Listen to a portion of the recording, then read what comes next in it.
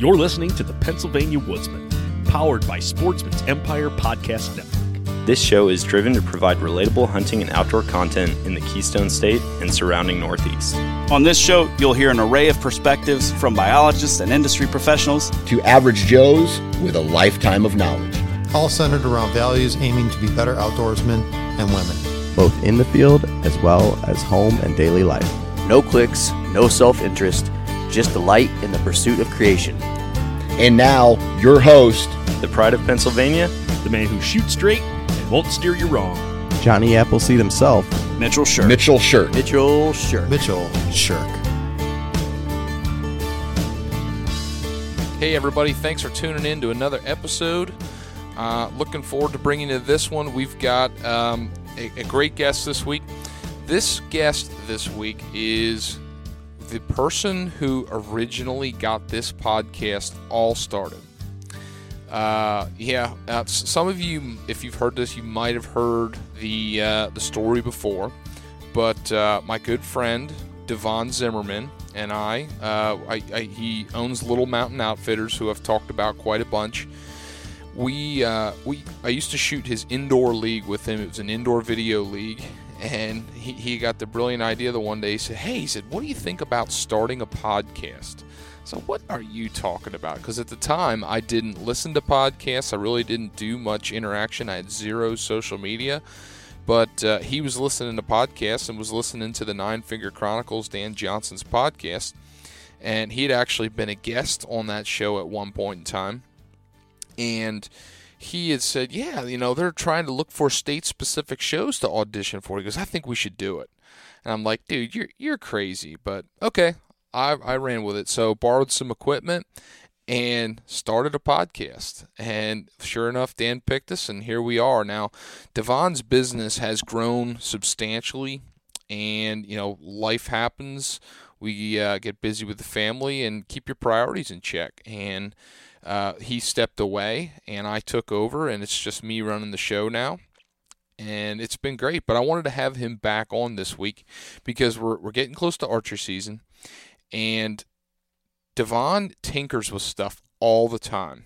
He is always trying to figure out if there's a better way, if there's a different way, not necessarily because he really likes changing things. I mean, I think it's more along the lines of he has a lot of clientele come in the door, which if you've never been to his bow shop in Richland, Pennsylvania, I strongly suggest checking it out. It's a fantastic shop.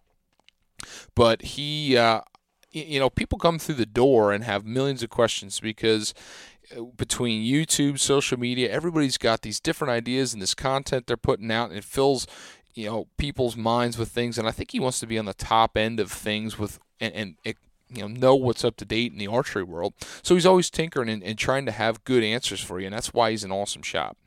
And one of those specific components, and that's kind of be the main focus of this week's conversation, is arrow setups. We've been bombarded. There's tons of information out there about heavy arrows, front of center, single bevel broadheads, machine broadheads versus mechanicals, blah, blah, blah, blah, blah, you name it.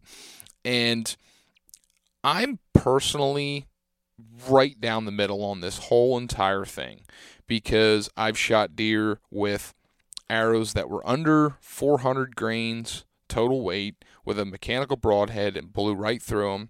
And last year, I did something stupid, and I bought an arrow that was too stiff. In order to make it tuned for the bow that I had to add an insane amount of point weight on it, and it ended up being like a 700 grain arrow or something stupid like that. And I ended up shooting a doe with it. So I've been on either end of the spectrum. And I still find myself landing down the middle. What I've come to the conclusion of is I really like fixed blade broadheads. And I started shooting VPA broadheads, Vantage Point Archery, this year for a couple reasons. Number one, great people. Number two, I just really like the quality of those machined heads. And they fly fantastic. So I have a perfectly tuned arrow shooting a broadhead that is durable and is sharp. And if I can place that where I want, that's what's most important.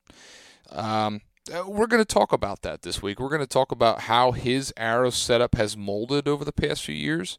He shot a bunch of deer last year with the new setup that he's going to discuss this year, which, give you a little insight of what it's going to be. It is a heavier arrow, higher FOC, different broadhead. I think he was shooting a VPA broadhead. And we're just going to break that down, talk about experiences, but he's very realistic. I mean, Devon is not somebody who is heavy on the bandwagon. Oh, it's this way or the highway.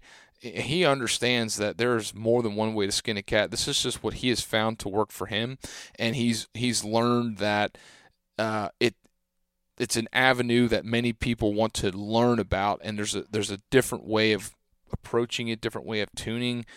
You got to get the picture, and he wanted to be toward the front end. So we're going to talk about that. We're going to talk about his hunting season last year, and I think it's a perfect way to segue into archery season because as you guys are listening to this coming weekend is our opening weekend for extended.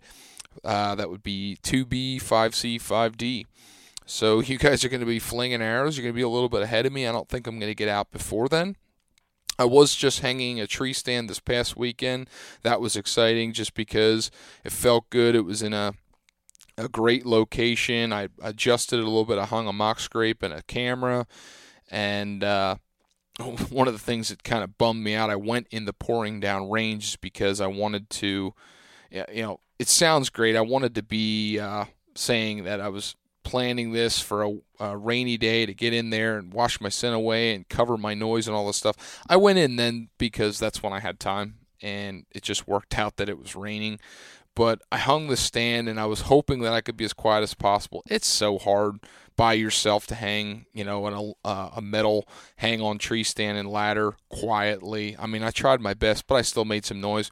I ended up chasing some deer. I ended up seeing 5 deer when I was there. They were just bedded, over on the fringe, which is what I expected. I'm kind of in transition between a bedding area and a feeding area, and I was kind of on the edge of that, and I was hoping I could get away with it. But I didn't. I chased some deer, so hopefully that doesn't kill me too bad. But it still got me excited. It's another step closer to the season preparation. So, hey, let's get to this week's episode with Devon talking about arrows and just getting you pumped up for the season.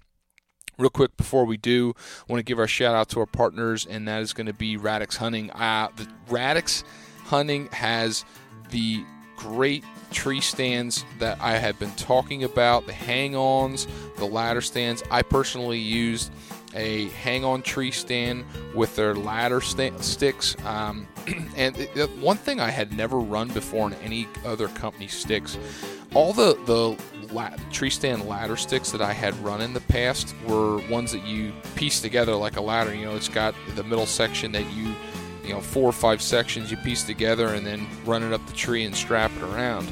And those are okay, but I feel like they make more noise and they're harder to secure.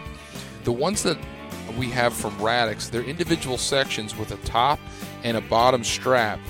And man, you can set that top one and seat the stick and then put your bottom strap on it, and they do not move and they're ultra quiet. I've always been, and this is probably going to put a bad taste in some people's mouth. I always liked screw-in steps just because they're quiet. I know they do damage to some trees and you have to be on private land only to do them, but I like them because they're quiet for getting in and getting out. And I tell you what, these sticks from Radix rival that.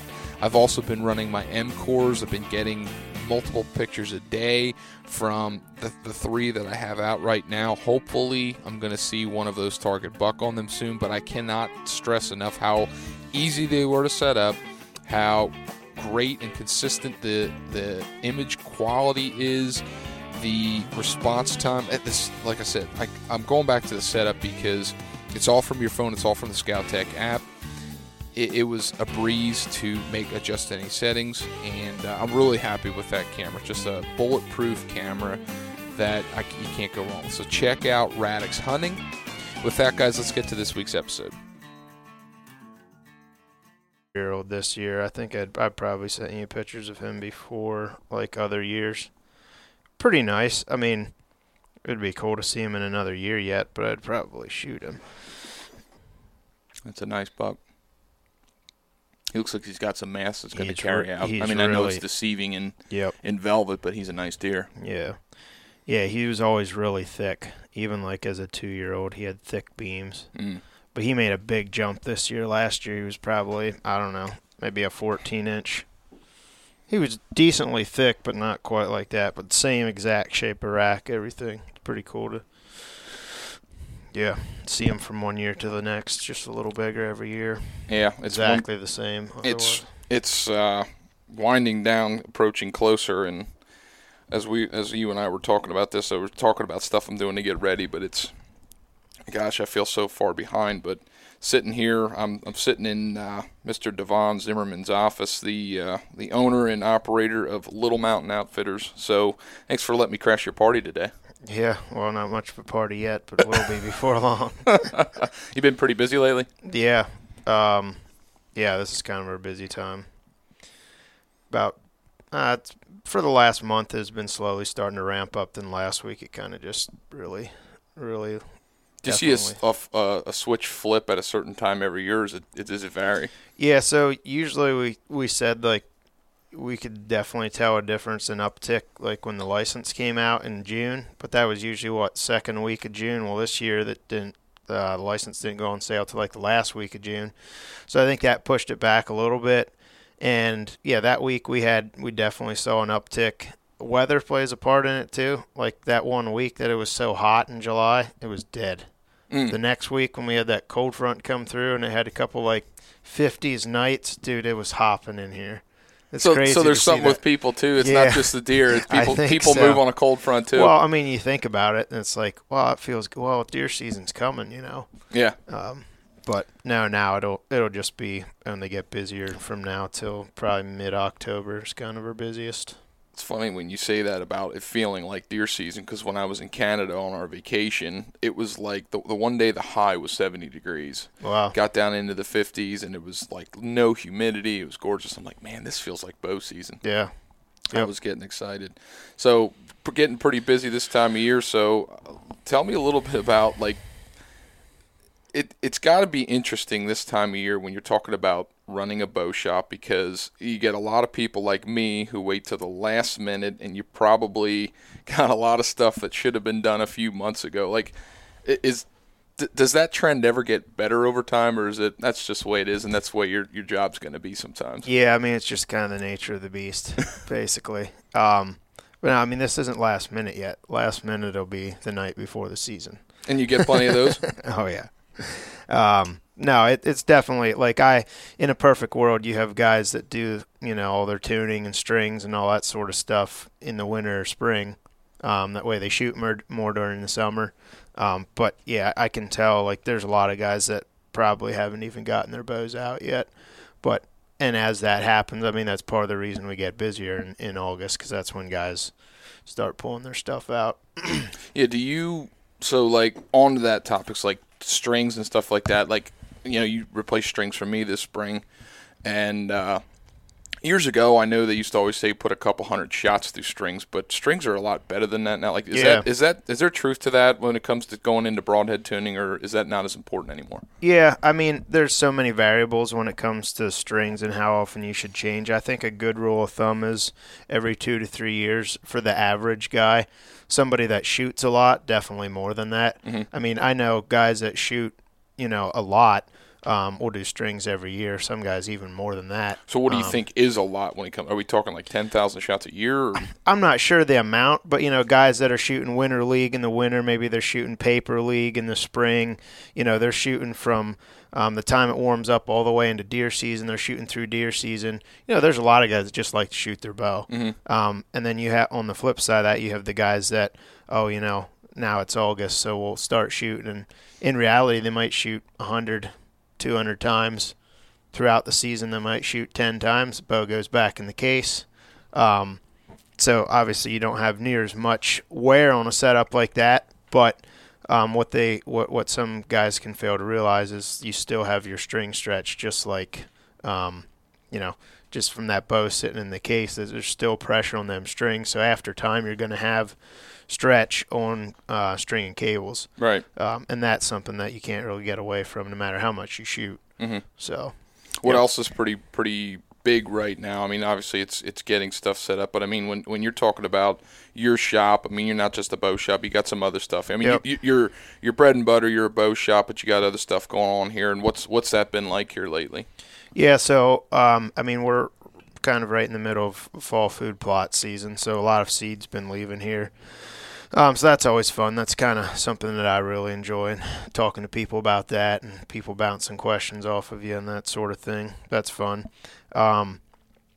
Also, a lot of the last 2 years we've gotten the tree saddles, and that always seems like, well, last year kind of August was when we sold the most of those, and that's, definitely been happening.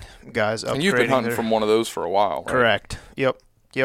And we carry a couple different lines of saddle stuff and climbing sticks and basically your mobile hunting stuff that you can't really buy other places other than online. We try to carry a pretty good selection of that. So that's pretty cool too. We both enjoy selling that kind of stuff because we use it and it's kind of our thing, kind of our little niche maybe.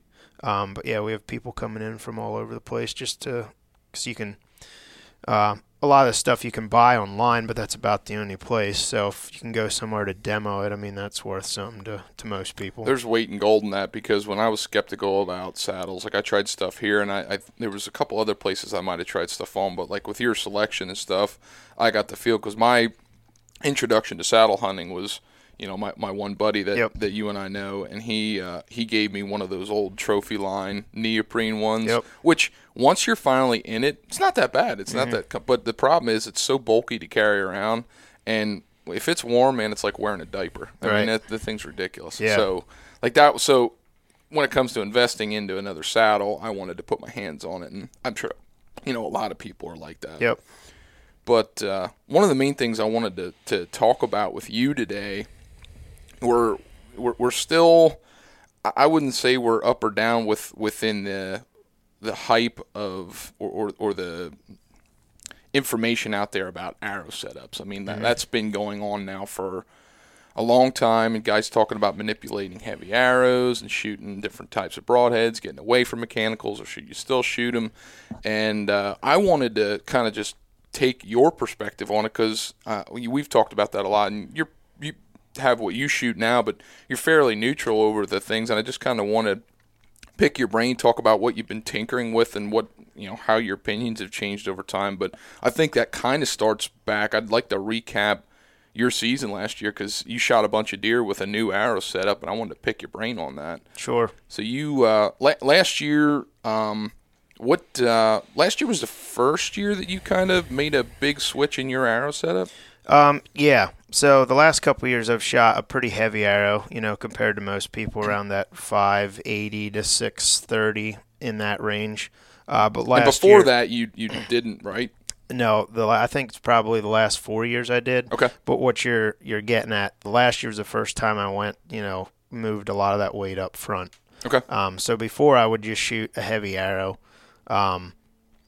and just total weight, not necessarily FOC, and 125, expandable of some sort. I've shot quite a few broadheads over the years. I kind of like playing around with different stuff, and last year I decided to, because we all know the rage right now is heavy FOC and single bevel stuff. So last year, yes, that is what I ran last year. Jumped into the single bevel. And what was your motive behind, I'm going to say, quote unquote, jumping on the bandwagon, so to speak? Kind of just to jump on the bandwagon. Yeah, tinker. Yeah. So I've had a lot of guys ask about it. Obviously anybody that's on the internet knows it's kind of the hot topic right now. And so, like, for us here as a shop, you have people coming in and asking about it all the time. You can kind of do two things. You can learn it yourself, and because it is a bit more of a process than just screwing a broadhead on and going hunting. Or you can just tell them that now that's just a stupid idea.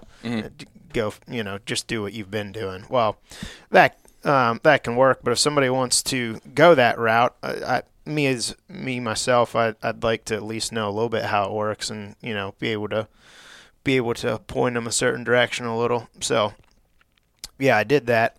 think last year my arrow setup weighed 620, which is plenty heavy. To be honest, I mean, I'll be the first one to say it. It's overkill for whitetail. It definitely is. Mm-hmm. And even for, like, if you're going for elk, yeah, it's a great setup. You'll get great penetration. But if you want to shoot any kind of distance, it is tough. You have so much arc in your arrow. Which distance judging is huge. I mean, unless you're going to be shooting a 3D target that you can range it and dial. Because if you're off 5 yards out there at 80 yards, you're missing the target. I was amazed how much of a gap I had at 5 yards, 3 to 5 yards and 20. Like, I shot one last year with my heavy arrow, and I think I was 3 yards off in my judgment because I had ranged it earlier, and I was like, yeah, that's 20. And then after I shot it, the doe, it was 23. Yep. And I hit significantly low with my 20-yard pin. With my old setup, what I was used to, it wouldn't have even been close. But anyway. Right. Yeah. So I guess one of the reasons for me that it's not that big of a deal, I am a 30-yard and in guy when it comes to shooting deer. Like, I don't even remember the last deer I would have shot over 30 yards, but it's been a long time. Not saying I couldn't have. I don't know. I tried to set up for that 20-yard shot. And I was able to shoot, like you said, a bunch of deer last year. We were about out of meat and had a bunch of doe tags and some DMAP tags, and was able to fill some of those. And so, yeah, all the deer I shot last year were probably 18 and in, 20 and in for sure. So, I mean, you can shoot 800 grains at 20 yards. I mean, but it's when you get out there that you really notice the downsides to a heavy arrow setup. So you shot, what, 4 or 5 deer with that arrow last year? I think it was 6. And what broadhead were you using? So I used the VPA 200 grain single bevel. Okay.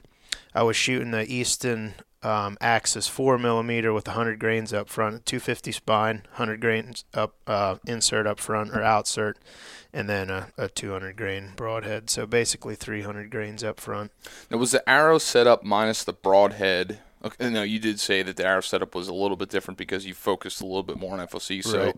Like, I want to circle back to like why you landed on what you did, but I'm kind of jumping the gun. I was kind of, after one season, like, what were your impressions of doing that versus what you've done for the past, 20 years? Yeah.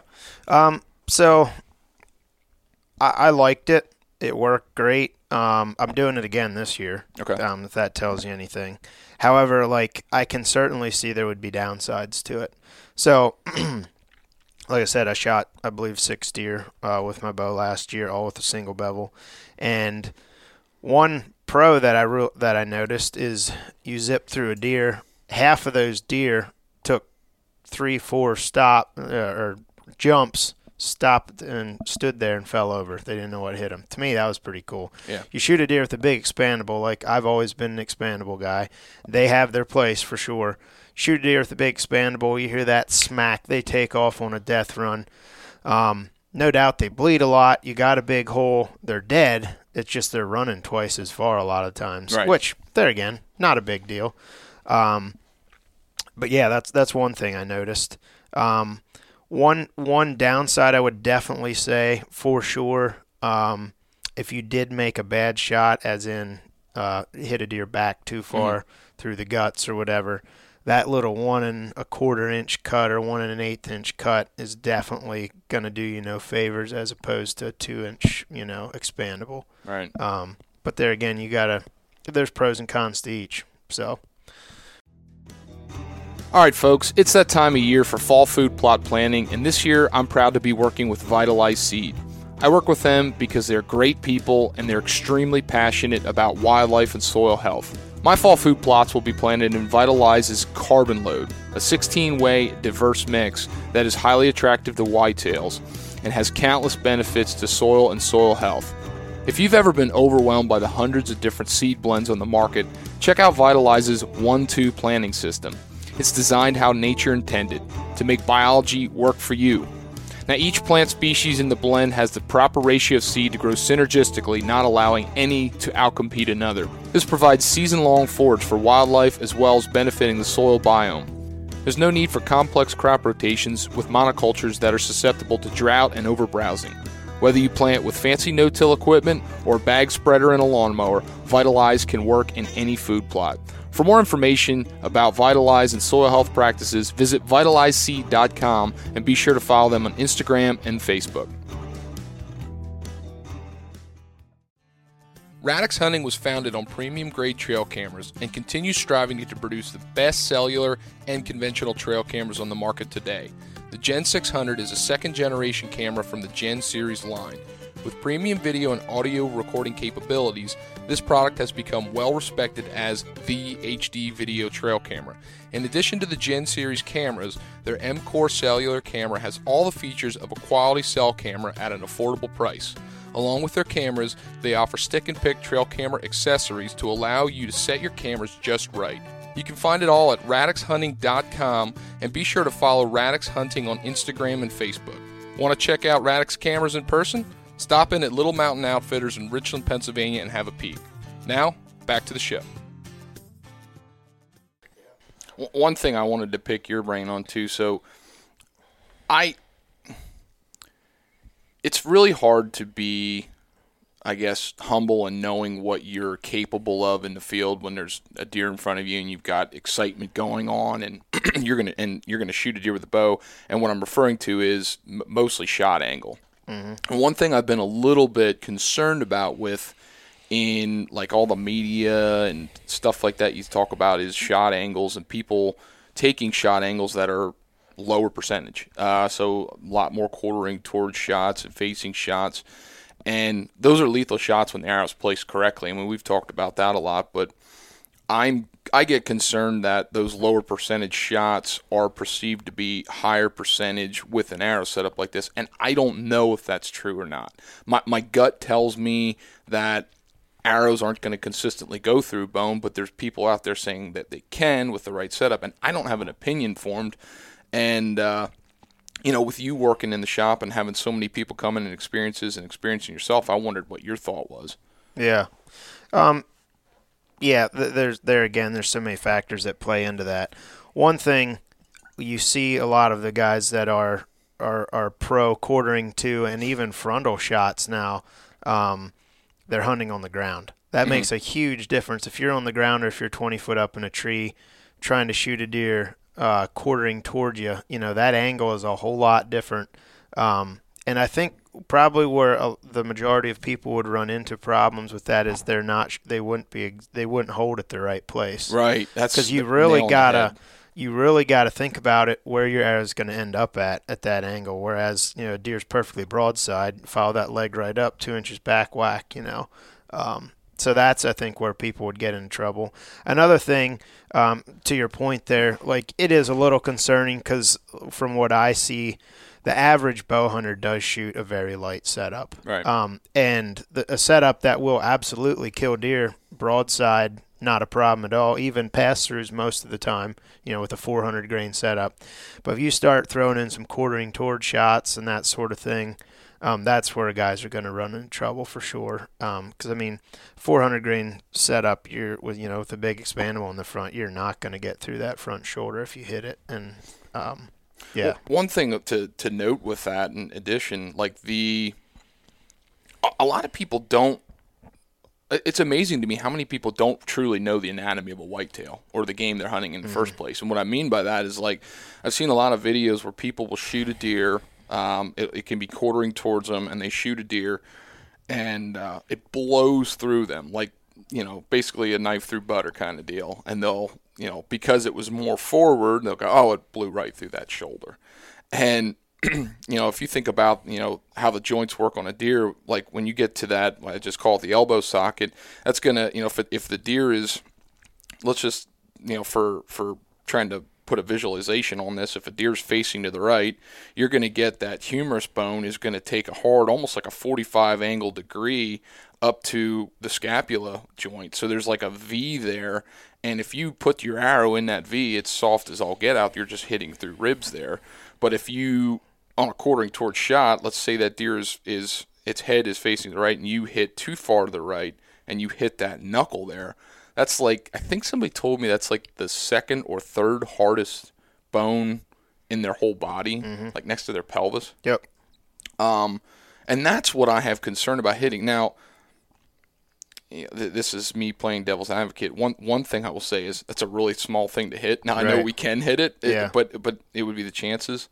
But there is definitely room to make that shot. But I'm always concerned that with a big expandable head or a 400 grain setup, that it's just going to deviate. Because the thing I've learned is you lose so much energy when you connect with a bone, and especially if the broadhead's flimsy and it's going to bend or something. Yep. Like you did a bunch of broadhead testing here in the shop too, didn't you? Yeah, we did some. Yeah. Tell me a little bit about that, because didn't you shoot? What was all the stuff you shot? Yeah, so I got a bunch of beef shoulder blades from a butcher shop, and we shot through them. Now, I mean, I realized for one, that's a beef shoulder blade. Two, there was no hide or meat involved. You're just shooting at a shoulder blade at that point. But yeah, definitely, like even a beef shoulder blade as thick as it is, we did have some expandables make it through, and we did have some totally fly apart. Mm-hmm. So I think there's a lot of variables in that. Depends where, like people say, oh, I shot through the shoulder. Well, the shoulder's a relative term. I mean, there is, like you said, places on the shoulder, even the shoulder blade, that you can shoot through. Mm-hmm. But when you're talking about that big, thick bone right in the middle of that, down into the socket, down into the leg, that's inch and a half, whatever it is, depending on the size of the deer. Mm-hmm. I don't know, maybe even 2 inches of bone. You hit that, that's going to take a pretty serious setup to get through that. And I don't know that you should intentionally, try to shoot for the shoulder. Right, but it's if the deer's gonna move and you're gonna hit correct. It. Yep. And what I've seen too, a lot of cases is people say about it blows through the shoulder, but if you kind of dissect down and you look, a lot of the time, if you have enough momentum, you're just deflecting off that bone. You're not hitting it square. Right. Like the doe I shot last year, with that heavy setup single bevel head, it hit her humerus, but it hit the top part of it. And there was when I butchered her, there was a chip in her shoulder. It didn't completely break it, mm-hmm. but it was like there was enough momentum. It did hit it, but it just kind of, I guess what I have in my mind, I don't know if this is accurate, but a single bevel is going to hit that. It's going to have that turning rotation, and it probably just turned and went right over top of that bone, and I shot her right through the heart, and it passed through, and she was dead. But like the deer that you shot last year, did you connect on bone with any of those? Yeah, I did, and that's the next point I was going to bring up. I did actually, I believe it was the first doe I shot. Yeah, I believe so. I got her right on the bottom side of the shoulder blade, like mm-hmm. at the socket, and it went out at the socket on the other side as well, and it sheared both clean off. Wow. That was a part that was pretty impressive to me. Like, there's definitely something to that with a single bevel with that much weight. You can get through there. Again, that was a 100-pound doe, not a 200-pound buck or anything. But definitely, like if you would have hit at that exact same spot with a setup that I maybe shot 10 years ago, light setup, big expandable, that probably, like I said, a large majority of bow hunters in this area that are only hunting whitetail shoot, you definitely wouldn't have got through that. That would have been what you would hear as well. That was a shoulder shot, 2 inches of penetration, arrow basically fell out when they were running away. Yeah, I've seen that happen. I had that happen to me. I shot a deer with a Grim Reaper one time, which I used that broadhead a couple of years and shot a couple deer with it. But I had one that, it hit the shoulder blade of a small doe, 100-pound doe, and it didn't even go in past the insert. The arrow pulled the insert out, and there was no blood or anything on it, and the broadhead was just sticking in the deer's shoulder. So there's definitely, when you talk about energy and stuff, which I'm not a physicist by any means, but it makes sense that there's going to be energy loss with those moving parts to me. Mm-hmm.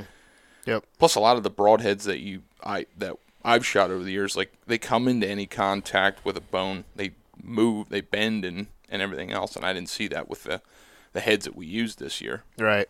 Yeah, for sure. Yeah, anytime you're looking at a solid piece of metal versus some aluminum with some metal blades, basically. Mm-hmm. Right. And that's not to bash any other broadhead companies. They're still good broadheads. I mean, I shot a fixed blade. I think I was shooting an interlock broadhead, which it was that carbon tuner where you could adjust I started shooting it because, first of all, the first time I shot it, I couldn't believe how accurate they flew, but you had the ability to move your blades in line with the 3-fletch. You tune it from the broadhead's perspective, and I really, that really attracted me at that time because I was shooting a 3-fletch, and I noticed an accuracy gain there. And now I've switched to 4-fletch and learned more about bow tuning and everything else and arrow setups, and I don't feel like I need that. And I switched. I think this year I'm going to switch to VPA single bevels, 125 grains, just because I figured out how to get them to fly. My biggest thing was sharpening the boogers. Yeah. Yep. Yeah, and there's more to the single bevel thing than, like I said before, just screwing them on it and going. There's definitely a lot more tuning involved. Then you got your right, your left wing, and then you got your whole sharpening aspect of it. I mean, you pull them out of the box, they're really not. Yeah, they're sharp, but if you want the ultimate cutting and bleeding, you definitely want to shine them up. Mm-hmm. And that's not like you do that in 1 minute either. You can spend a lot of time getting them things sharp if you really want to do it right. But yeah, back to what you were saying there. Like, I still feel for probably the average bow hunter. Again, I keep saying average bow hunter, but the majority of guys, there's a lot of guys that don't want to mess with the whole tuning, the sharpening, the figuring out what's going to work. There still is definitely a place for a mid-weight arrow setup and an expandable broadhead, 100%. And I feel like that's probably where most guys are going to live in that 400 to 500 grain arrow and a good expandable. And I'm not trying to talk people into going the heavy single bevel route. That's something if you decide to do, we'll be be happy to set you up with that. But there again, it's not for everybody probably. And the whole point of me wanting to talk about this with you was not to say that this is way better or anything else, because I'm the same way too. I mean, what the heck? I shot an elk in 2019 with a 440 grain arrow. It had a small, fixed blade, 3-blade broadhead on it. And, it zipped through it and the arrow was plumb into the ground. So they're lethal setups. I think what it comes down to is just exactly what you said, figuring out what your style is, really understanding, like, what are you committed to doing with your setup? Like, are you committed to tuning properly for the setup? I mean, if you're going to be somebody that goes, that's close enough, then it probably comes down to making sure you're going to have the best flying arrow with good enough. And I think it also comes down to just education, like helping to understand if this is the arrow setup that you're going to choose, this is what you're capable of. That's probably the hardest part of it all. Yeah. Yep. Yeah, just because, you're shooting 800 grains doesn't mean you can shoot through trees at a deer facing you, But one other point I was going to make to that, and a benefit that I saw this past year that I have run into with shooting expandables is it seems like every year I do more and more mobile run and gun stuff all over the place, whether it's public or even private. I like bouncing around in my saddle setup and hunting new spots and whatnot. Well, you're going in an area somewhere and you get up there in your tree and it's like, man, I got just a little bit in front of me and where I'm expecting to shoot the deer. I have run into deflection issues before multiple times with expandables. You got them blades that catch on stuff and open up and whatnot. This year I had that happen twice, and I actually ended up shooting through some very small vegetation, but a little bit enough that probably would have been an issue with an expandable, with that heavy single bevel. And you can still run into that with that situation, depending on what you're shooting. But, I've seen, the stinking blade of grass or something will deflect a light arrow. And, if it's like a, shrubbery or a treetop or something, you just clip that top vegetation with a heavy arrow, it's still going to be better than expandable, but you can still get deflections. Oh, yeah. But you're I would definitely agree with that there. I'm kind of curious going back to the tuning side of things too. So tuning is a moving target. Everybody has their own, style or way that they think it needs to be done. Has this arrow setup changed anything for you in how you tune bows or approach tuning bows, or has the process been the same, throughout this whole journey? It's pretty much been the same. So basically what we do is, we pick the arrow we want to go with and make sure you got spine and all that figured out and how much weight you're putting up front. Shoot it through paper, get it shooting a bullet hole, and then I'll usually shoot a bare shaft as well. If you're shooting a bullet hole with a bare shaft, I can almost guarantee you you're good to go at that point. At least, I know there's a lot of other ways to tune and whatnot, but that has worked really well for me. If you can get a bare shaft to fly and hit and shoot good through paper, usually you're set. But that sounds really simple, but that's a lot of micro adjusting a lot of times.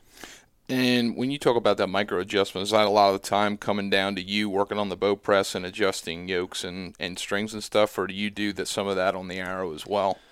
It depends, some of both. But yeah, a lot of times that'll come down to, just a little more fine tuning on the bow.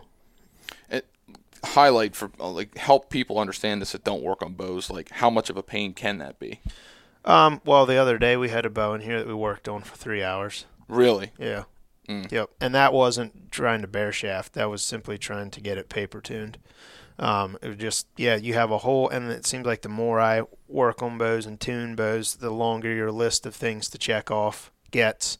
Of things, if you can't figure it out, you do the bows in time, cam's not leaning, everything's centered up, you're still tearing high, low, whatever. Make sure you're, it's not a spine issue. And then you kind of start tweaking, like I said, go down through your list of things to check. Sometimes that can be shooter related too, I guess. It can be, yep. But it's a host of things, and I'm sure you can run into a million things in that. I struggle with it. The thing I learned the most, I used to never bare shaft tune. My logic was, if I don't shoot bare shafts while I'm hunting, why would I shoot them for tuning purposes? But I think that logic of mine early on was pretty skewed, because I tried that last year with you, and I could not believe how much better my broadheads flew out of that one setup, and that's a lot. Made me want to kind of change the way I did that. Before, I used to just, if I got a bolt hole with my fletchings and put a broadhead on, and they were shooting and they were grouping, that was good. But I always noticed, because I like to tinker and shoot long, I like to shoot long in practice and stuff, and trying to get broadheads to group at 70, 80, 90 yards, I know it comes down to a lot, if the shooter's on, but there's always that one. I'd always number my arrows, and then you'd be shooting, and I try not to pay attention which one I knock, but if I shoot and I'm shooting at whatever distance, and there's always that one arrow that is off for some reason, and then you go up and it's that same number every time. Then I always go, okay, well, is there something wrong with this arrow, or was there anything I can do to better tune that would allow me to just be a little bit better with broadheads? Because to me, the better my broadheads fly, the more confident I am when I'm hunting. Yeah, absolutely. And going back to that whole thing of tuning, so that is another thing that, for the average guy, again, you screw a mechanical on, that whole tuning thing, especially the bare shaft thing, probably isn't as important, because for the most part, your mechanicals are going to fly like your field tip. But I will say this, I feel like it's pretty foolish not to shoot your broadheads before, whether it's mechanical, Absolutely. fixed, whatever. There is a lot of guys that buy a pack of broadheads night before, screw them on, and they're hunting. And yeah, sometimes you can get away with that. With mechanicals, probably more times than you could with a fixed blade, for sure. But yeah, tuning is important. I think a lot of people underestimate tuning, and even what we hear a lot of times too is, my broadheads aren't flying right, they're flying 6 inches left or whatever. But I got used paper tune my bow last year. Well, yeah, that was last year. Yeah. That's something, if you're not doing a set of strings every year, you should be tuning every year. Because, you have stuff change all the time. Yeah, string stretch, a nick in the string. Yeah. Any kind of minimal change does a lot. Yep, for sure. But yeah, back to your bare shaft tuning. That is almost something that if somebody wants to commit to that, to learn a little bit about it and work on that yourself, So, I mean, I'm not saying we won't bear shaft for other people here. We do some, but it's so time consuming. Yeah. And for somebody that wants to go down this whole route, you kind of got to commit to the process and just understand that that's the way it's going to be. Yeah. So weird question. Do you think tuning down this rabbit hole, like if you want to go machined broadhead, fixed blade, something that's going to steer arrows in the front, is this tuning process harder than setups you've done in the past, like for yourself, and so to speak? Well, I think just the fact that you're micro tuning a little more. Okay. And like I said, there's a huge list of stuff to check off. This didn't work, that didn't work. You're going down through the list and trying to figure out what's going to make that bow or that arrow come out of that bow totally perfect. Mm. Yep. But what I think is interesting, that's why I wanted to bring it up, is like you shot that arrow for the first year last year because you wanted to tinker and test and have the best information you can. But I think you saying that you didn't really deviate from that for this year, that I think that says a lot to me. Yeah, well, I'm kind of the guy that, I have tried different things in the past, but this year I didn't have as much time, I felt like, to try to figure out another setup, and I thought, well, it worked good for me last year, and like I said before, I am a pretty short-range guy when it comes to shooting, and so, just decided to – now, I did change my arrow. My arrow's not the same, but the weight's going to be about the same. Okay. So, we'll see. Maybe – I'll have a situation come up this year. I'll be like, that's it for me. I'm done. I'm going back to what I always ran with. But that's the plans at this point. What's been your experience sharpening? Terry. Good answer. Good answer. I'm going to say that to him when he comes in. I'll be like, hey, Terry, I got some broadheads for you. No. It hasn't been super difficult. It's just time consuming. There again, you have a couple steps to run through. We do have a sharpener and different stones for it and stuff, and then shine them up on a leather or something like that. Yeah. I really struggled because I had I got the premium tool steel. Yep. And that stuff is hard. Yeah. And I had a jig and worked at it, and I got to a point where I'm like, I don't have the time, and I can't get. And that was like right away my thing. That was like, well, I'm going back to my regular broadheads. But I called an audible, and I found a machine shop that, sharpens a lot of stuff. And I asked him, I was like, do you think you could sharpen these? He's like, well, bring them over. I'll look at them. He's looking at it. He's like, yeah, that would be easy to sharpen. And it was cheap. So I'm like, yeah, have at it. So once it seems like since he sharpened it, because when they came out of the package, like they don't have that burr on them. And it seemed like once he got them down to where you got a burr, and then he honed it in, I could kind of keep up with it then. Like I could put him in the jig then, and it wouldn't take much. But it seemed like that initial getting that burr on, I was just like, I felt like the one I was there for a half hour, and I'm like, I'm not doing anything. Like this is crazy. Yeah. Yep. Yeah, it can be time consuming as well. Did you see the new one that VPA came out with, the single bevel that you don't need a jig for? Yeah, I did see that. So I thought that was pretty cool. Like that made it more interesting for me, just because, like, the jig, and if you don't have that set right, I struggled with that too. Like getting it set perfectly. I mean, I think the marker on a blade really helps to kind of show you where you're rubbing. But that new cut that they have in order to not use a jig, just rub, is pretty cool. Yeah, I did see that. It's pretty neat. Yep. But anything else on this whole arrow setup, tuning, changing thing that you thought's worthwhile bringing up, things you learned from last year, or anything along those lines with that arrow setup? I think we covered it pretty good. Maybe I'll just go back, to maybe somebody that might be listening and considering the heavy arrow thing, or wondering, maybe you don't even know like what your setup weighs or where you should be at.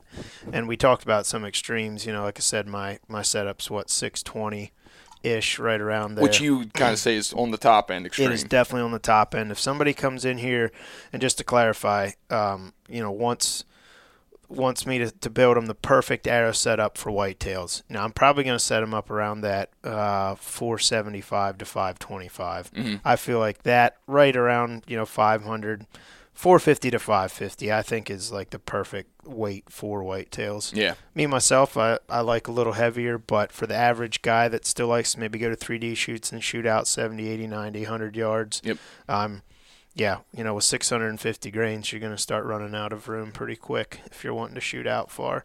It all kind of depends what you want to do, but I think that 500 mark is about perfect. That's what I like to see. I'll have to see when we get done with this. I'll have to see.